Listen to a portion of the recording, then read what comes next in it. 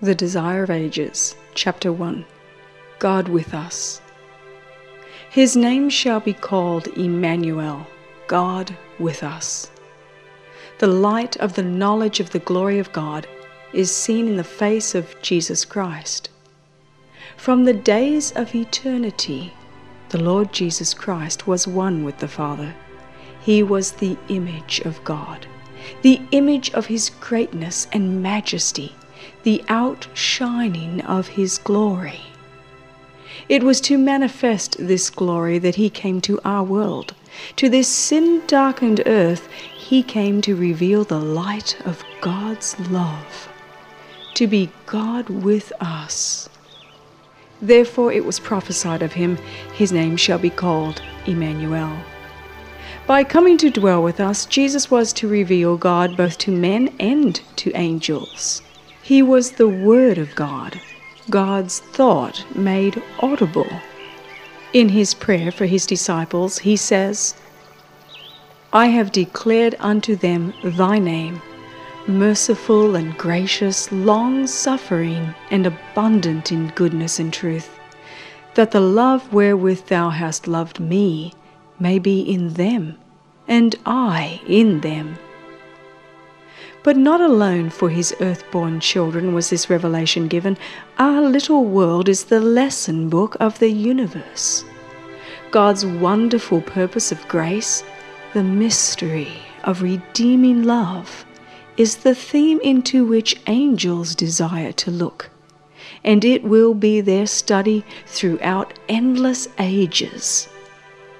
Both the redeemed and the unfallen beings will find in the cross of Christ their science and their song.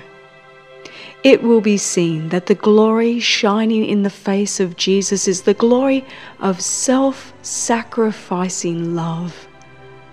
In the light from Calvary, it will be seen that the law of self-renouncing love is the law of life for earth and heaven. That the love which seeketh not her own has its source in the heart of God, and that in the meek and lowly one is manifested the character of Him who dwelleth in the light which no man can approach unto. In the beginning, God was revealed in all the works of creation. It was Christ that spread the heavens and laid the foundations of the earth. It was His hand that hung the worlds in space and fashioned the flowers of the field. His strength setteth fast the mountains. The sea is His, and He made it. It was He that filled the earth with beauty and the air with song. And upon all things in earth and air and sky, He wrote the message of the Father's love. Now sin has marred God's perfect work, yet the handwriting remains. Even now all created things declare the glory of His excellence. There is nothing save the selfish heart of man that lives unto itself. No bird that cleaves the air, no animal that moves upon the ground, but ministers to some other life.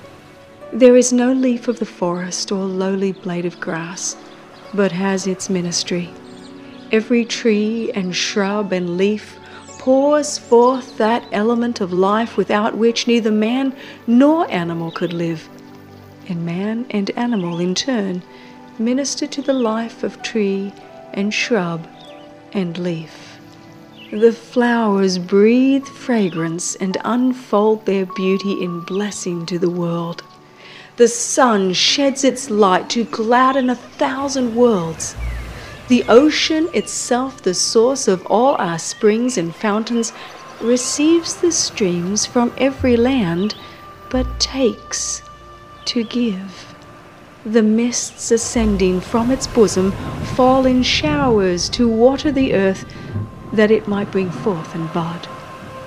The angels of glory find their joy in giving love and tireless watch care to souls that are fallen and unholy. Heavenly beings woo the hearts of men. They bring to this dark world light from the courts above. By gentle and patient ministry, they move upon the human spirit to bring the lost into a fellowship with Christ, which is even closer than they themselves can know. But turning from all lesser representations, we behold God in Jesus. Looking unto Jesus, we see that it is the glory of our God to give. I do nothing of myself, said Christ. The living Father hath sent me, and I live by the Father. I seek not my own glory, but the glory of him that sent me. In these words is set forth the great principle which is the law of life for the universe. All things Christ received from God, but he took to give. So in the heavenly courts, in his ministry for all created beings, through the beloved Son, the Father's life flows out to all. Through the Son, it returns in praise and joyous service, a tide of love to the great source of all. And thus, through Christ, the circuit of beneficence is complete, representing the character of the great giver, the law of life. In heaven itself, this law was broken. Sin originated in self-seeking. Lucifer, the covering cherub, desired to be first in heaven. He sought to gain control of heavenly beings, to draw them away from their Creator, and to win their homage to himself. Therefore he misrepresented God, attributing to him the desire for self-exaltation. With his own evil characteristics, he sought to invest the loving Creator. Thus he deceived angels, thus he deceived men. He led them to doubt the word of God and to distrust his goodness. Because God is a God of justice and terrible majesty, Satan caused them to look upon him as severe and unforgiving. Thus he drew men to join him in rebellion against God, and the night of woe settled down upon the world. The earth was dark through misapprehension of God, that the gloomy shadows might be lightened, that the world might be brought back to God. Satan's deceptive power was to be broken. This could not be done by force. The exercise of force is contrary to the principles of God's government. He desires only the service of love, and love cannot be commanded. It cannot be won by force or authority. Only by love is love awakened. To know God is to love him. His character must be manifest in contrast to the character of Satan. This work only one being in all the universe could do. Only he who knew the height and depth of the love of God could make it known. Upon the world's dark night, the Son of Righteousness must rise with healing in his wings. The plan for our redemption was not an afterthought, a plan formulated after the fall of Adam. It was a revelation of the mystery which hath been kept in silence through times eternal. It was an unfolding of the principles that from eternal ages have been the foundation of God's throne. From the beginning, God and Christ knew of the apostasy of Satan and the fall of man through the deceptive power of the apostate. God did not ordain that sin should exist, but he foresaw its existence and made provision to meet the terrible emergency. So great was his love for the world, that he covenanted to give his only begotten Son, that whosoever believeth in him should not perish, but have everlasting life. Lucifer had said, I will exalt my throne above the stars of God. I will be like the Most High. But Christ being in the form of God, counted it not a thing to be grasped, to be on equality with God, but emptied himself, taking the form of a servant, being made in the likeness of men. This was a voluntary sacrifice. Jesus might have remained at the Father's side. He might have retained the glory of heaven and the homage of the angels. But he chose to give back the scepter into the Father's hands and to step down from the throne of the universe, that he might bring light to the benighted and life to the perishing. Nearly 2,000 years ago, a voice of mysterious import was heard in heaven from the throne of God. Lo, I come. Sacrifice and offering thou wouldest not, but a body hast thou prepared me. Lo, I come. In the volume of the book it is written of me, to do thy will, O God. In these words is announced the fulfillment of the purpose that had been hidden from eternal ages. Christ was about to visit our world and to become incarnate. He says, "A body hast thou prepared me." Had he appeared with the glory that was his with the Father before the world was, we could not have endured the light of his presence. That we might behold it and not be destroyed, the manifestation of his glory was shrouded. His divinity was veiled with humanity, the invisible glory in the visible human form. This great purpose had been shadowed forth in types and symbols. The burning bush in which Christ appeared to Moses revealed God. The symbol chosen for the representation of the deity was a lowly shrub that seemingly had no attractions. This enshrined the infinite. The all-merciful God shrouded his glory in a most humble type that Moses could look upon it and live. So in the pillar of cloud by day and the pillar of fire by night, God communicated with Israel, revealing to men his will and imparting to them his grace. God's glory was subdued and his majesty veiled, that the weak vision of finite men might behold it. So Christ was to come in the body of our humiliation, in the likeness of men. In the eyes of the world, he possessed no beauty that they should desire him. He was the incarnate God, the light of heaven and earth. His glory was veiled.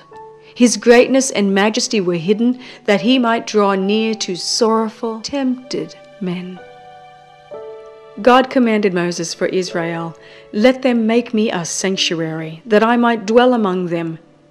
And he abode in the sanctuary in the midst of his people. Through all their weary wandering in the desert, the symbol of his presence was with them.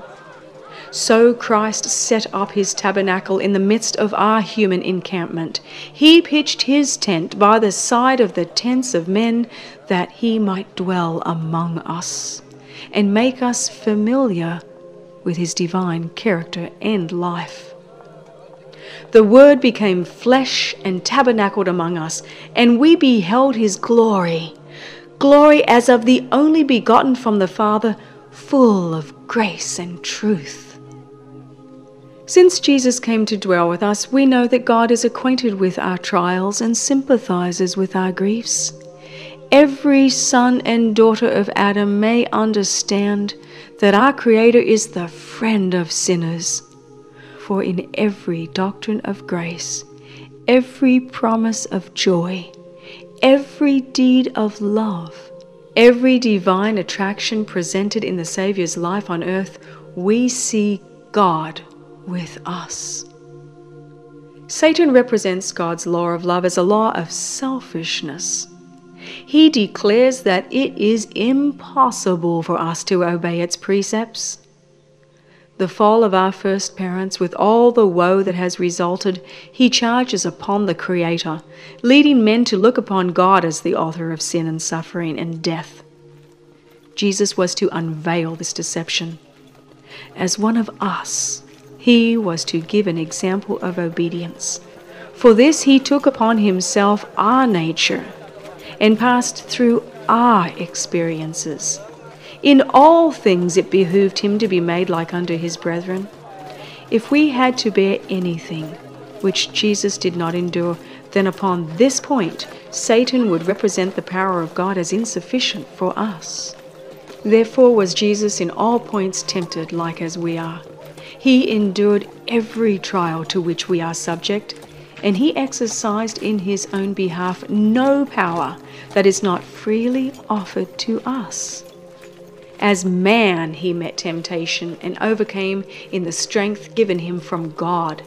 He says, I delight to do thy will, O my God. Yea, thy law is within my heart. As he went about doing good and healing all who were afflicted by Satan, he made plain to men the character of God's law and the nature of his service. His life testifies that it is possible for us also to obey the law of God. By his humanity, Christ touched humanity. By his divinity, he lays hold upon the throne of God. As the Son of Man, he gave us an example of obedience. As the Son of God, he gives us power to obey. It was Christ who from the bush on Mount Horeb spoke to Moses, saying, I am that I am. Thus shalt thou say unto the children of Israel, I am hath sent me unto you.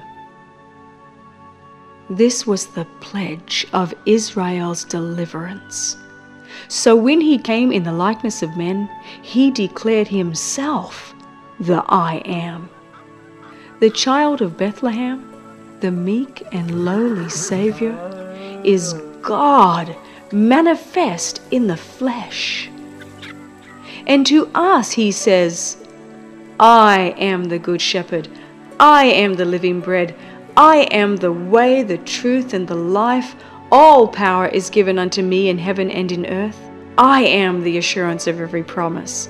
I am, be not afraid. God with us is the surety of our deliverance from sin, the assurance of our power to obey the law of heaven. In stooping to take upon himself humanity, Christ revealed a character the opposite of the character of Satan. But he stepped still lower in the path of humiliation.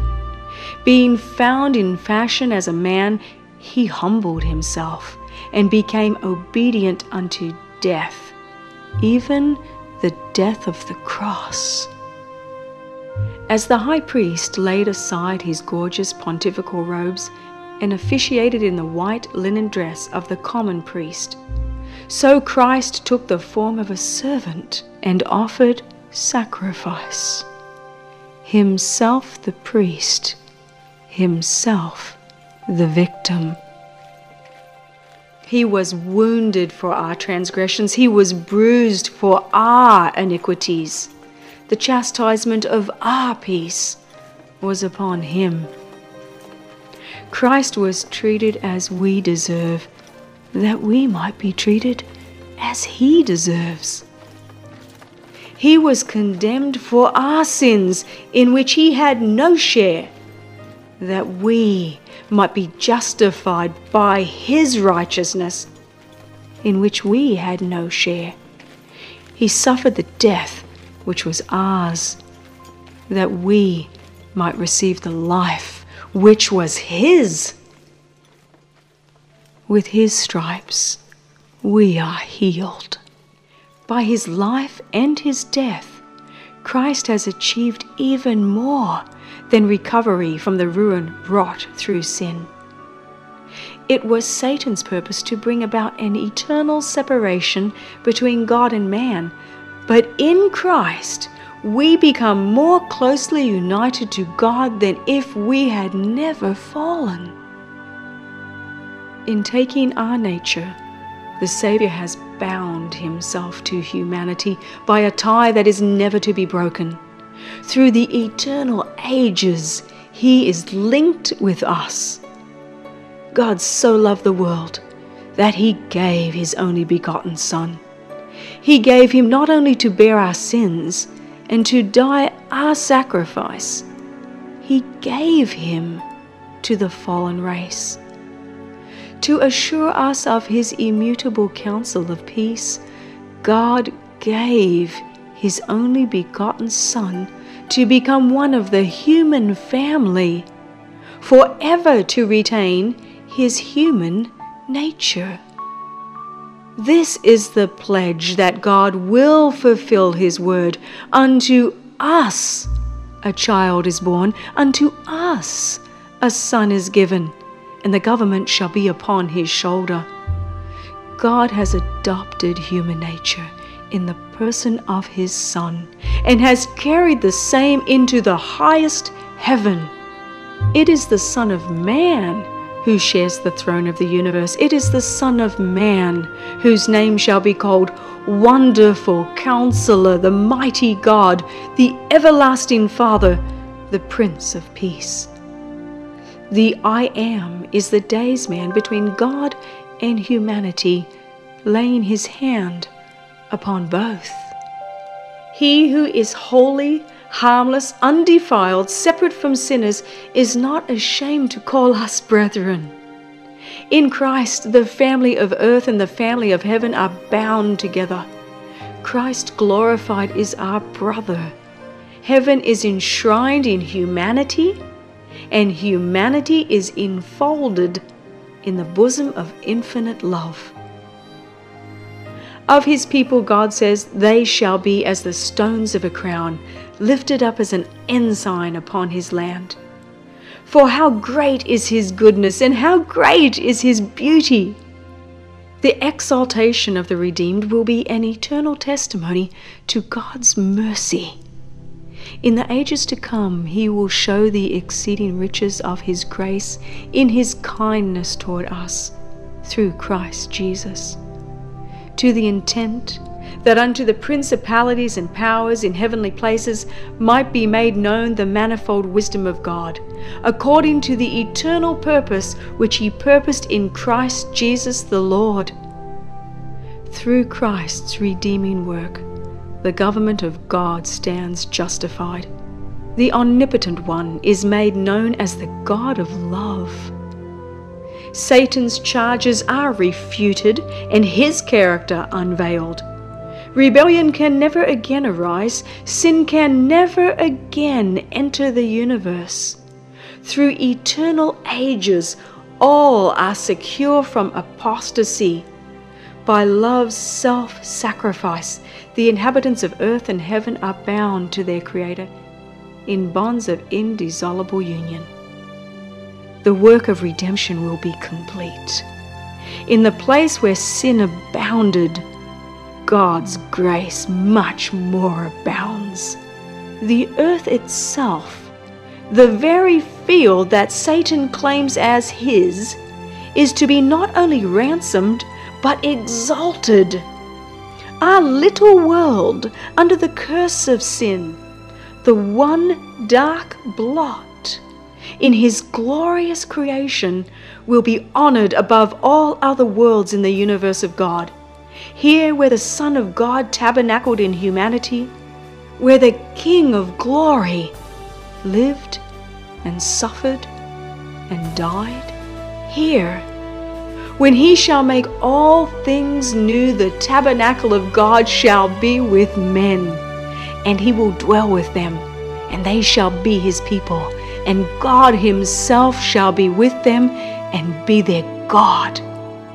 And through endless ages, as the redeemed walk in the light of the Lord, they will praise him for his unspeakable gift, Immanuel, God with us.